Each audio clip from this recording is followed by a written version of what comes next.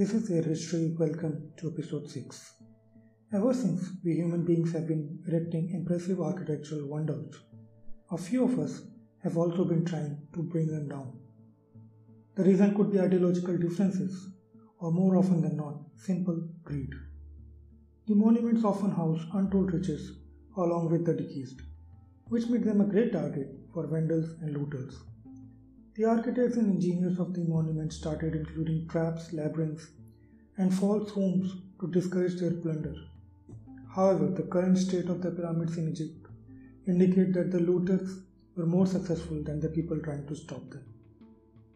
By the time modern Europeans reached Egypt, most of the pyramids and other monuments there were already plundered and mostly emptied out. But there were still some pyramids to loot, not in Egypt, but a bit to the south, in the present-day Sudan, in the region which was originally called Nubia. The city of Kerma was the dominant political force in Nubia. The Egyptian pharaohs called the rulers of Kerma the Kush dynasty. Over the years, they engaged in mutual wars, trades, and sometimes marriages. Much of Nubia came under Egyptian rule during the New Kingdom period, that is around 1500 BC. And then the Kushites managed to overturn them and became the rulers of Egypt just a few centuries later. Influenced by the surviving Egyptian pyramids, the Nubian kings built their own pyramids almost 1,000 years after the Egyptians had themselves stopped building them. The Nubian pyramids were a bit different from the Egyptian ones, much steeper and much smaller in general. However, there are a lot more of them still surviving today compared to the ones in Egypt. The first modern European to study them in any detail was a Frenchman, Frederick Caillat. He traveled across Egypt, Sudan, and Ethiopia and copied the text in different monuments, which later helped in deciphering the hieroglyphic language of the ancient Egypt. For his contribution, he was awarded the French Légion d'honneur. Frederick Caillat's endeavor fueled the rumors of treasure being buried in the Nubian pyramids.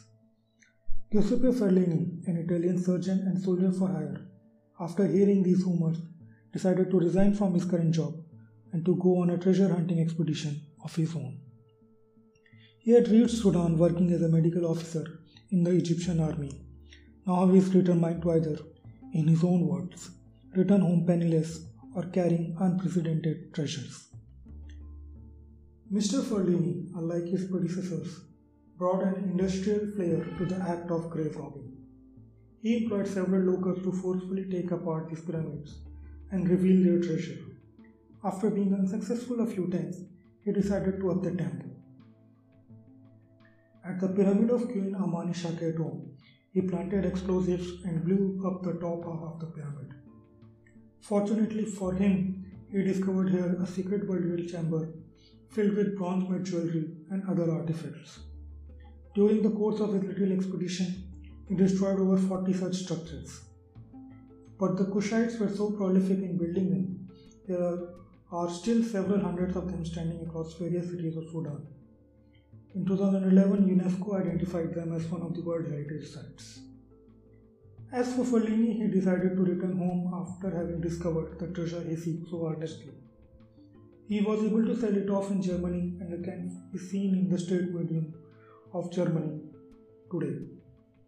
He died in the year 1817 and was buried in one of the most prestigious cemeteries of his hometown. It was mentioned in an earlier episode how one can become part of history by saving it. But Giuseppe Ferlini showed us that you can do the same by destroying it. This was Their History. Thank you for listening.